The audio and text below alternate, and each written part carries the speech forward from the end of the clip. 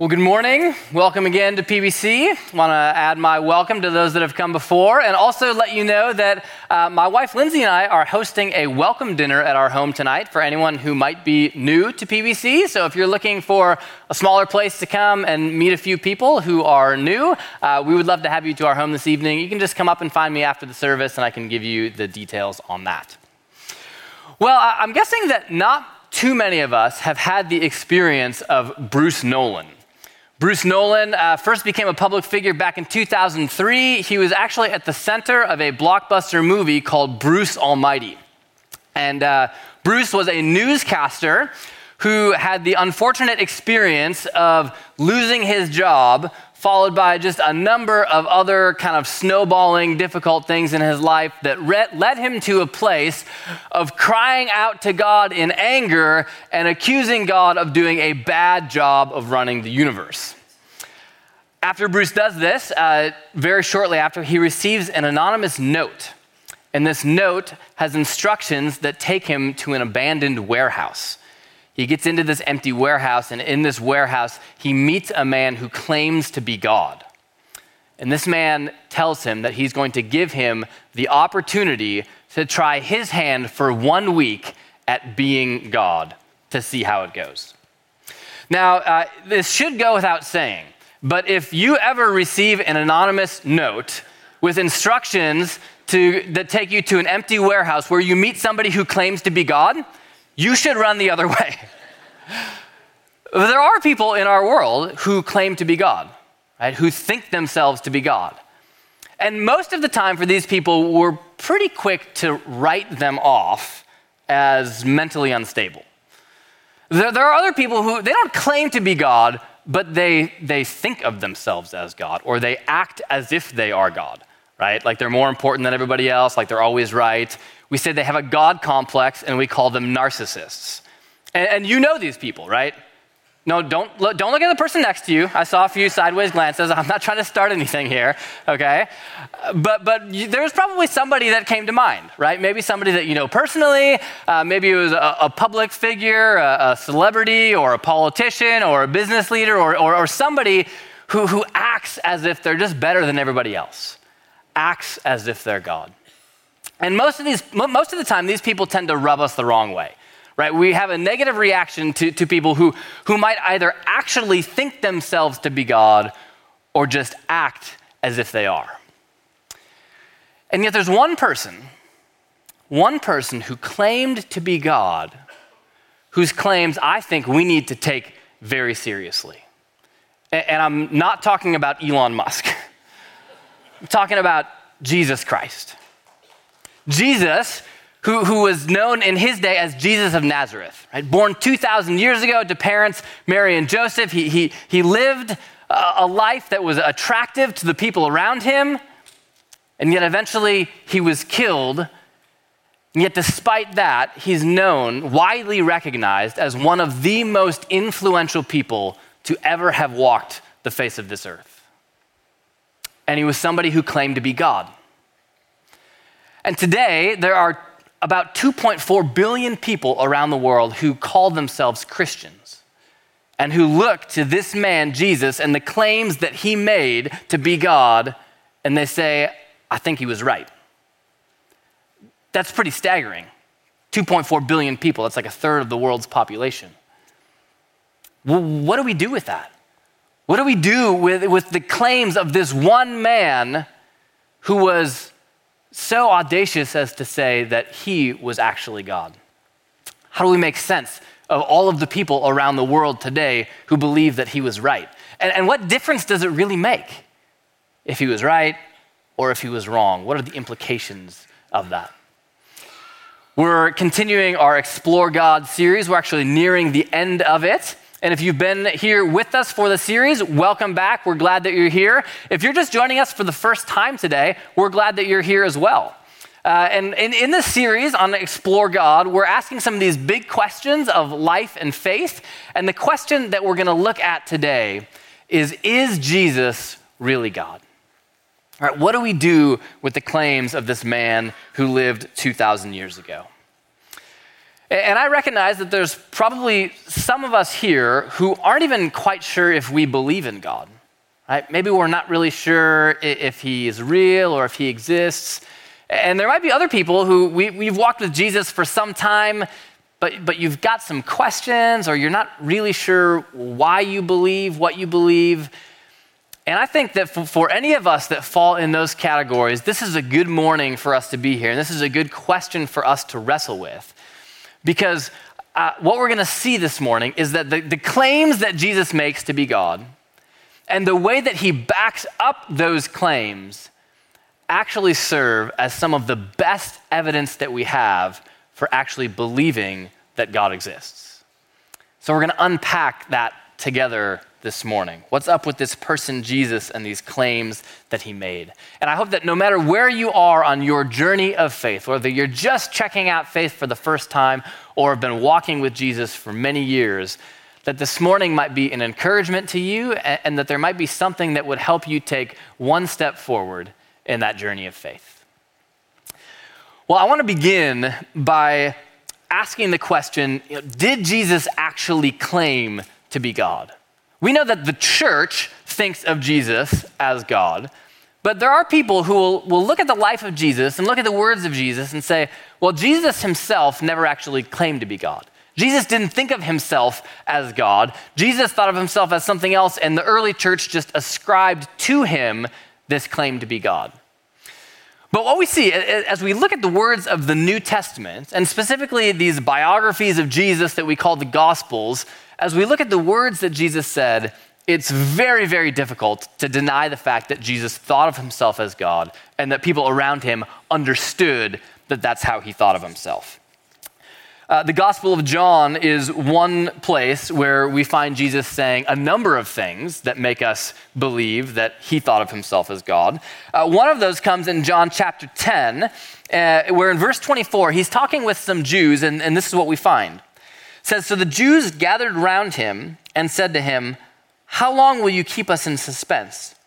If you are the Christ, tell us plainly.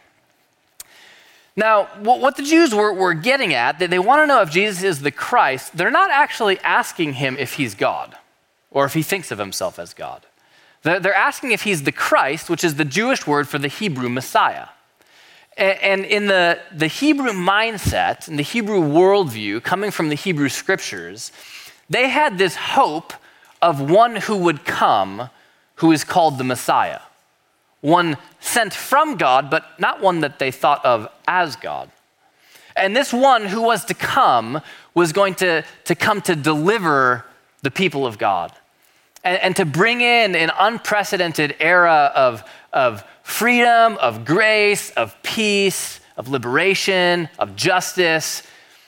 And the Hebrew world was really built around this expectation that God was going to send someone, this Messiah. And you know, we may have some concept of an American dream, right? Something that Americans kind of structure their lives around. You know, maybe it's the white picket fence or the job that pays more money than you know what to do with, or whatever it might be that we associate with that. There's kind of a cultural sense of like, this is what people value. This is where people place their hope.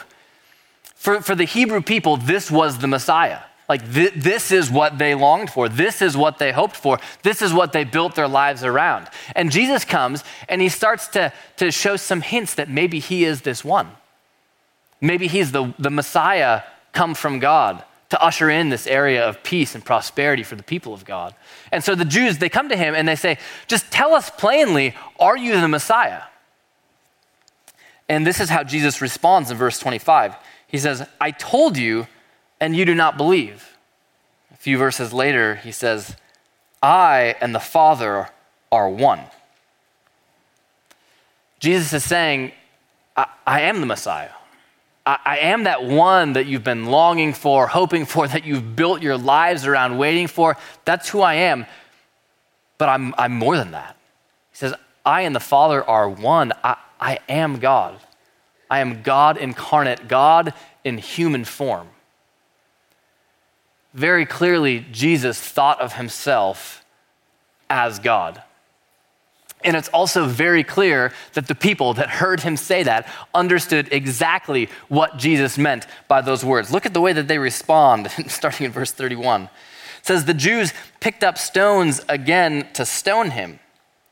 And Jesus answered them, I've shown you many good works from the Father. For which of them are you going to stone me? And the Jews answered him, it's not for a good work that we are going to stone you, but for blasphemy, because you, being a man, make yourself God. Right? They understood with crystal clear clarity that Jesus was claiming to be God. He was making a claim of divinity. I and the Father are one. I am God.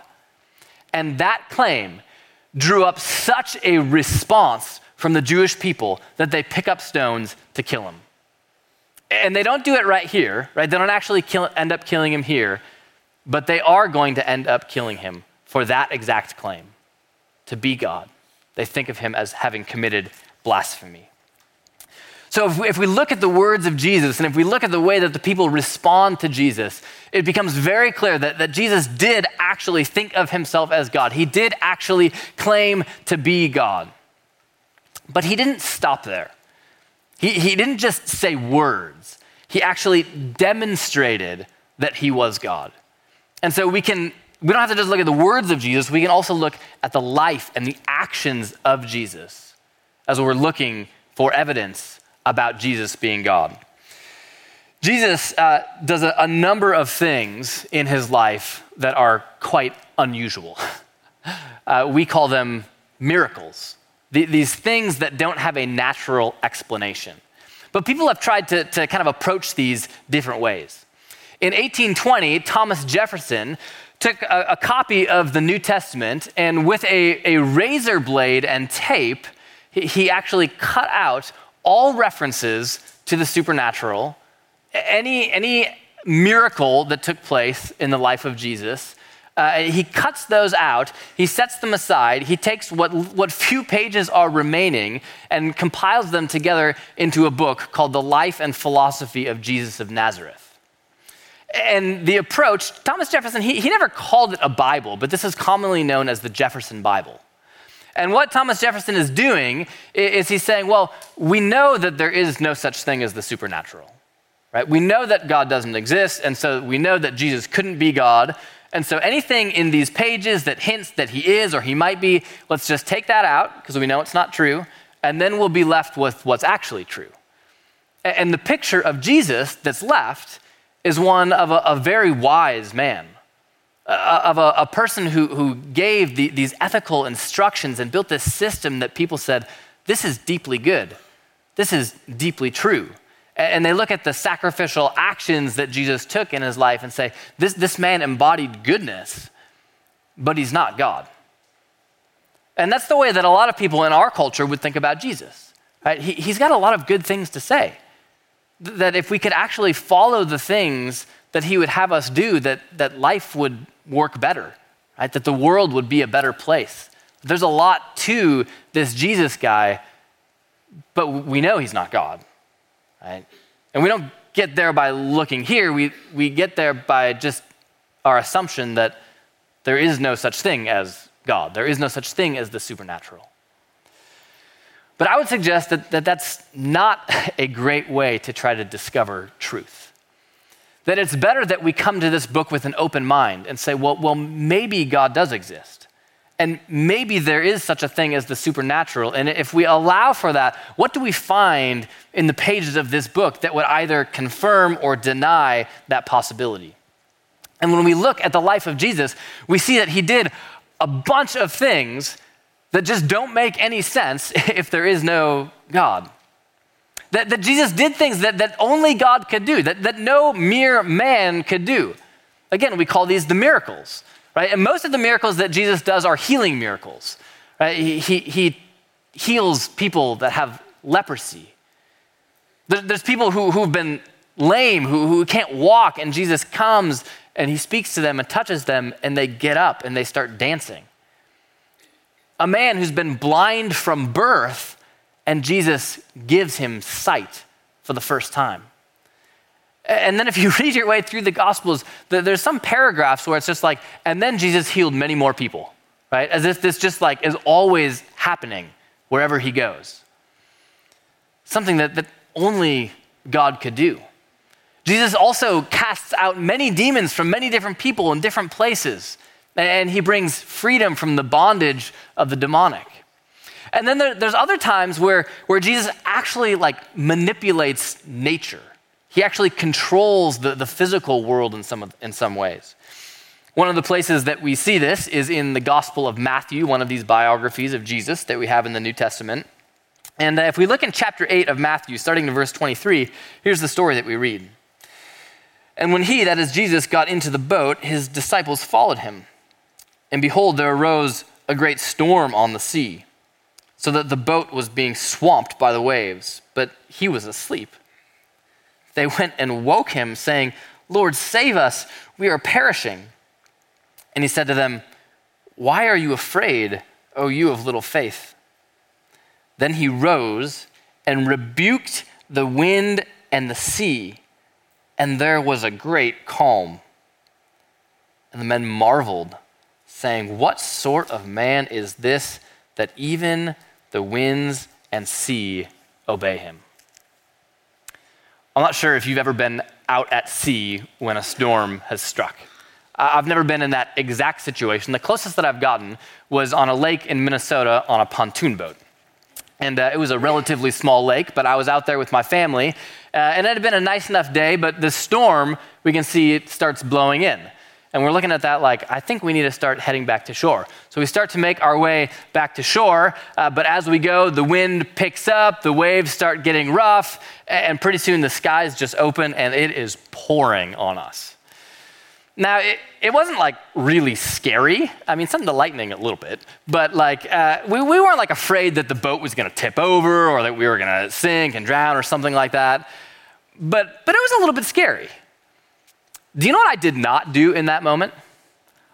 I did not stand up and say, wind, be still, right? Waves, be still. It never even crossed my mind because I'm not God and it would do nothing, right? I actually had somebody after the first service told me, I've actually tried speaking to the wind before to get it to calm down and it didn't work. Yeah, that's what we would expect to happen if somebody does this. And yet Jesus stands up. He's sleeping when the storm starts. And his disciples come to him and they say, Lord, save us, for we're perishing. And I'm not sure exactly what they were hoping that Jesus would do, but I know that they weren't expecting him to do what he actually did, which is to get up, to speak to the wind, to speak to the waves, and to have the water go flat and the sail droop still. And we know that they weren't expecting this because when Jesus does this, they're left looking at him and they're still trying to figure out who this guy is. They probably understand him as the Messiah, but they don't understand him to be God yet. And they look at him and they're like, who is this man? Like, what just happened? There's more to this man than we thought because clearly he's doing things that only God could do. And they're starting to get it. He claims to be God, and he's demonstrating by his power that he must actually be God. But of all of the miracles in the gospel stories, and there are many of them, of all of the miracles, there is one miracle that stands above the rest. And that is the resurrection of Jesus himself.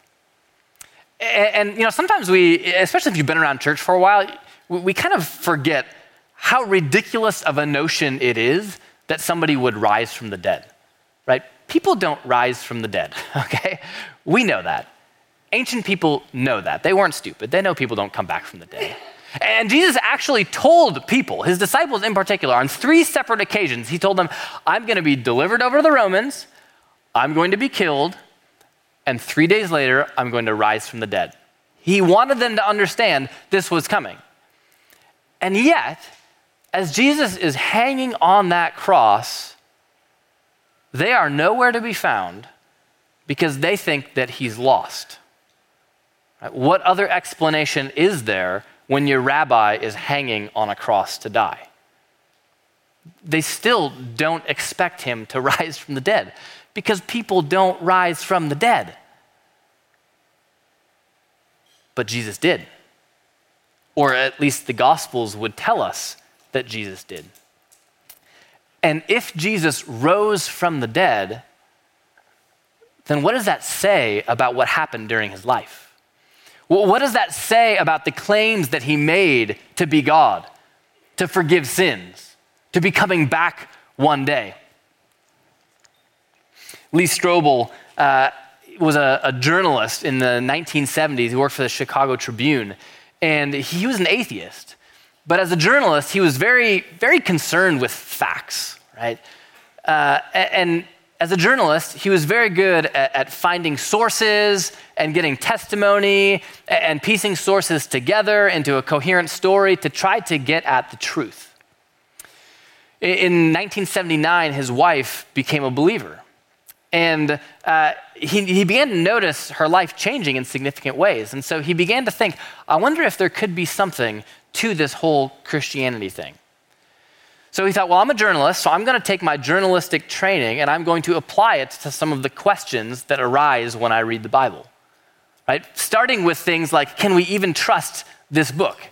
Like, how did we get from, the days of Jesus till 2,000 years ago, we have letters on a page.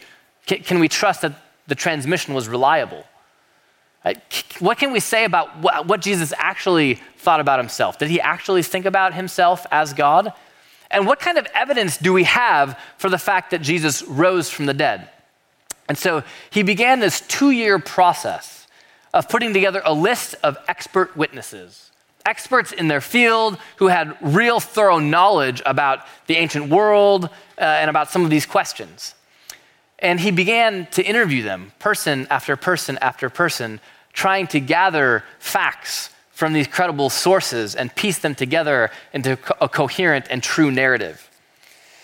At the end of this 2-year journey to try to discover the truth about Jesus, here's what he concludes. He says, the resurrection is the supreme vindication of Jesus' divine identity and his inspired teachings. It's the proof of his triumph over sin and death. It's the foreshadowing of the resurrection of his followers. It's the basis of Christian hope. It's the miracle of all miracles. What Lee Strobel is recognizing is that, it's amazing to look at a story of Jesus speaking to wind and waves and having them calm down. But there is one miracle, he calls it the miracle of miracles, that everything else hangs on. That if it's true, changes everything. And if it's false, then all of Christianity falls apart. He says, this is the resurrection. If Jesus actually rose from the dead, then we need to take seriously everything that he said before. And if he didn't actually rise from the dead, then we can just throw it all away. The Apostle Paul would say very much the same thing, kind of getting at the converse of what Lee Strobel said. He says it this way in 1 Corinthians 15, 17 to 19. And if Christ has not been raised, your faith is futile and you are still in your sins. Then those who have fallen asleep in Christ have perished. If in Christ we have hope only in this life, we are of all people most to be pitied. You hear what Paul's saying? He says if Jesus didn't actually, literally, bodily rise from the dead, then those who would claim he did are the most to be pitied. Then everything that the church would say was accomplished in the death and resurrection of Jesus was really just nothing. Lee Strobel, the Apostle Paul, they recognized that everything hangs on whether or not Jesus actually rose from the dead. It's the first domino that if it falls, everything else falls with it. And the amazing thing about the resurrection is it's a historical event. So we can actually look at the historical evidence that we have to evaluate whether or not this actually happened, right? Whether or not it's actually historically reliable. And so I want to highlight 3 of what I think are the most compelling pieces of evidence that we have for believing that Jesus actually rose from the dead. So the first that I would say, and many have said these before me, Lee Strobel being one of them, is that the body of Jesus was never able to be produced by his opponents. Right? Think about this. The Romans, they wanted Jesus dead because they viewed him as a political threat. The Jews, they wanted Jesus dead because they recognized him as both a political and a religious threat. So people wanted Jesus to be dead, and they actually killed him. Now, 3 days after he's killed, we've got people going around saying that he's risen from the dead. Now, all they had to do was go over to the tomb and point to the dead body, right? Roll away this stone that was blocking the entrance and say, look, here he is. He's still dead, right? Like we would expect from a person. He's still dead. But they don't.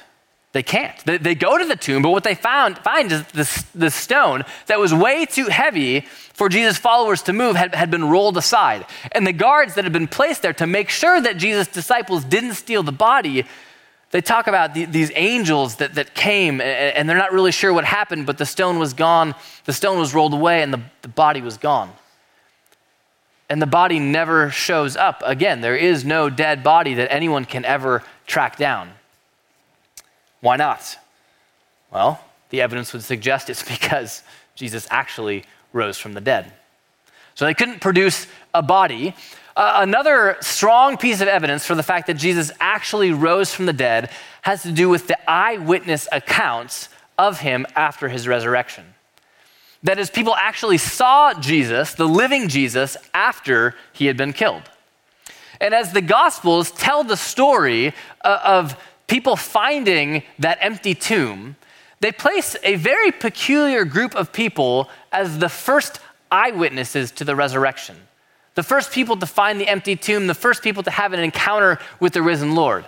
It's this group of women, of Jesus' followers who were women who were coming to anoint his dead body. And the reason that that's so significant is because in the ancient world, women weren't viewed as having the same voice as men. And their testimony didn't count for legal testimony. It wasn't considered trustworthy in that way. And so if people wanted to make up a story of Jesus being raised from the dead, they would not place women as the first eyewitnesses.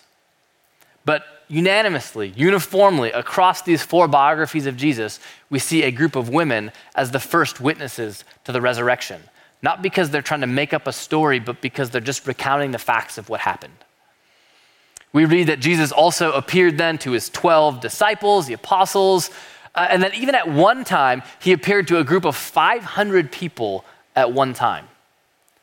There's a lot of eyewitnesses that were testifying to the fact that Jesus had actually raised from the dead.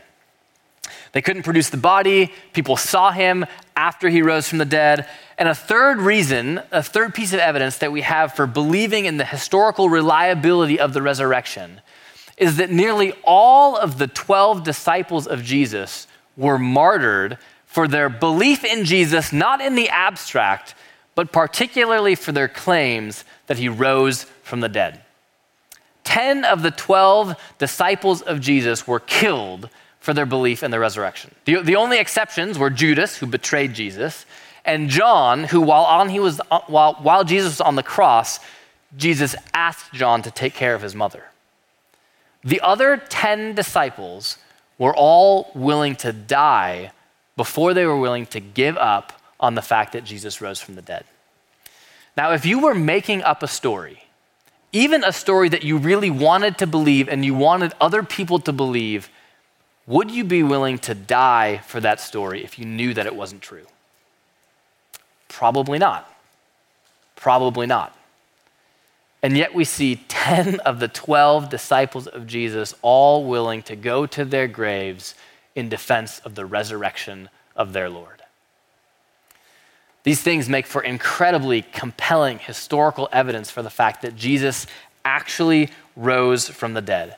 And of all of the events that are recorded in Scripture, the resurrection is the one that we have the most data about, the best ability to evaluate whether or not it actually happened.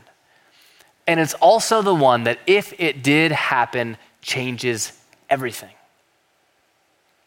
that if Jesus claimed to be God and he was killed and he rose from the dead, we have to take very seriously his claims to be God. So many people would love to just hold on to the teachings of Jesus, right? He was a good man. He lived a good life. He was a moral teacher. We can follow his ethics, but deny the fact that he was actually God. And this isn't just a modern problem. This was also something that people have been thinking for decades and even centuries. C.S. Lewis was a Christian author and writer who was writing at the time of World War II. The world is falling apart around him, and he's writing about reasons to believe in Jesus. And there were people in his day, just like ours, who would view Jesus as a good moral teacher, but not as God. And to those people, C.S. Lewis says this in his book, Mere Christianity. It says, a man who was merely a man and said the sort of things that Jesus said would not be a great moral teacher. He would either be a lunatic on the level with the man who says he is a poached egg, or else he would be the devil of hell. You can shut him up for a fool, you can spit at him and kill him as a demon, or you can fall at his feet and call him Lord and God. C.S. Lewis helps us understand the incoherence of holding to the teachings of Jesus while denying his claims at divinity. Because if Jesus wasn't actually God and he claimed to be God, then either he's just delusional, right? He's just crazy, just like other people who might think of themselves as God, or he's just a liar, right? He's just deceitful. He's just trying to trick people. But in either case, we can't conclude that he was just a good man, that he was a great teacher. Either he was a liar, he was a lunatic, or he was Lord, the King of Kings and the Lord of Lords, the creator of the universe. And if we accept that, we see that everything else falls from that. That if we accept the truth of the resurrection, all of the other pieces fall into place. That Jesus actually was God there at the foundations of the universe. That he actually died on the cross for our sins so that we could be forgiven. That we actually have a spiritual enemy who comes to steal, to kill, and to destroy, to plant seeds of doubt in our minds.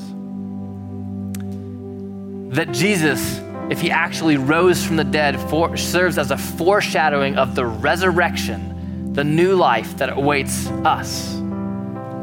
That the gates of eternity have been opened to us. If Jesus actually rose from the dead, then all of the rest of that just follows. It just one after the next, after the next, after the next, and the whole biblical story begins to make sense. So this question that we're looking at today, is Jesus really God? Did he really rise from the dead? I think it's the question. It's the question that we have to wrestle with, because it's the question that everything else follows from. It changes our whole life, changes the whole way that we look at the world. It changes the way that we relate to God, the way we relate to ourselves, and the way that we relate to one another. And this morning, we have an opportunity to take communion together. Communion is this act that Jesus, just on the night before he was crucified, he begins this new practice. He transforms an old practice, really, with his disciples. It's at the Passover meal, one of the Jewish festivals, and he takes bread from this meal. His disciples still don't get it, right? Is Jesus God? They're not quite sure. They don't understand. He wants them to understand what's about to happen. He wants us to understand what has happened. So he takes that bread and he breaks it and he says, this bread is my body broken for you. He's looking forward to that next day where he's going to hang on the cross, where nails are going to be driven through his hands, where a spear is going to be thrust through his side, saying, this is my body. It's not just my life taken from me, it's my life laid down for you, my body broken for you. And then he takes the cup of wine at this meal and he gives it new meaning. He says, this cup is the new covenant in my blood, which will be shed for you. He looks forward to that next day when the blood would run down his forehead as the thorns pressed in, and where it would drip down his hands where the nails went through, drip down his back where the lashes tore the flesh off his skin. And he said, all of this is for you, so that your sins could be forgiven, so that you could know me, so that you could experience life, so that you could experience victory over death and evil. All of this is for you. And so we get to come forward this morning and take this physical, tangible act together as a reminder of that which Jesus has accomplished for us. As we do this morning, if you're in one of these center rows, you'll be dismissed by row by the ushers, and you can come forward. You can take the cracker and you can dip it in the cup, or if you'd rather, you can take one of the prepackaged elements that have gluten-free wafer and the juice in there together. If you're in one of the side sections, after I pray, you can just come forward whenever you're ready to receive the elements. So let me pray for us as we get ready to take communion together.